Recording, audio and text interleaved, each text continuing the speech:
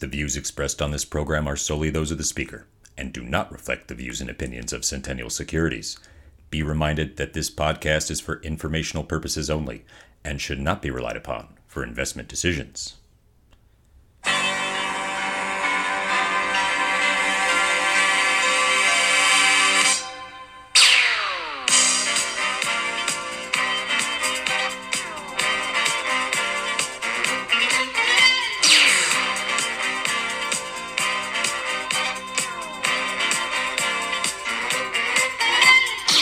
Happy Friday! Welcome to the Weekly Investment Podcast, where we discuss the week's must-know investment news and how it affects your money. I am your host, Walter. This week we discuss inflation data, dip buying, and bank earnings. It's been another exciting week in the investment world, so let's crack right into the news. Consumer prices rose 5% year over year through March, a welcome slowdown from recent months. However, there are still troubling signs regarding inflation, which complicates the Federal Reserve's next interest rate policy meeting. The good news regarding inflation is that interest rate increases are having the Fed's desired effect of slowing the economy and weighing down costs. Used car prices fell, energy prices dropped substantially, and food prices were flat compared with the previous month. Still, Tuesday's report underlined that inflation remains sticky. The core index, which removes food and fuel costs in its calculation to give a clearer sense of inflationary trends, actually picked up by 5.6% from a year earlier. That was up slightly from February's 5.5% increase, and it marked the first acceleration in the yearly number since September. The mixed signals in the inflation data come at a challenging time for the Federal Reserve. Fed officials are gauging how their rate increases are working as they try to balance how much more they need to do to moderate inflation while also keeping the economy afloat. Inflation is well below its peak from last year, but it remains uncomfortably above the 2% target. The Fed meets again on May 3rd, and some officials are urging caution on further rate increases, while others think that rates need to go higher to bring inflation down. The main takeaway from Tuesday's inflation report is that the data reaffirms the case for a further quarter-point hike in May, followed by a pause by the Fed afterward. Financial markets saw nothing new in the report, with stocks and bonds initially moving higher before returning to where they began. On Thursday, S&P Global Market Intelligence reported that hedge funds bought stocks in the financial sector amid the banking turmoil in March, seeing last month's dip as a buying opportunity at lower prices and dismissing speculation that a significant crisis is ongoing.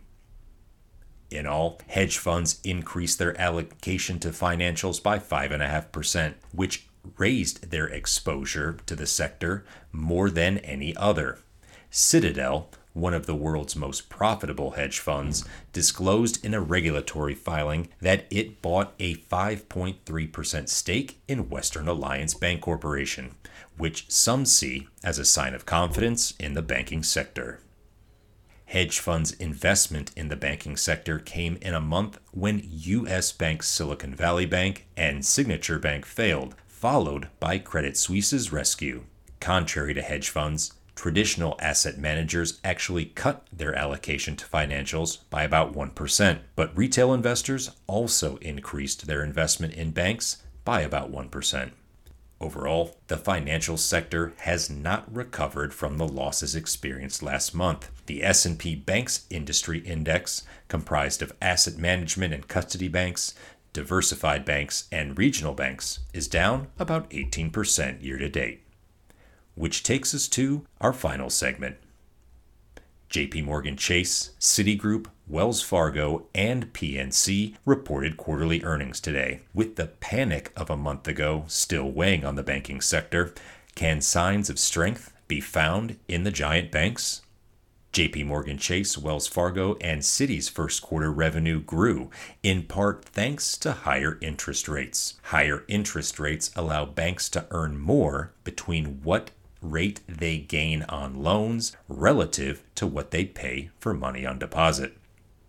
Investors were looking at bank earnings for signs of a softening economy. All the names that reported today upped the money set aside for loans going bad. New loan activity was also carefully observed by investors for insight into where the economy is headed.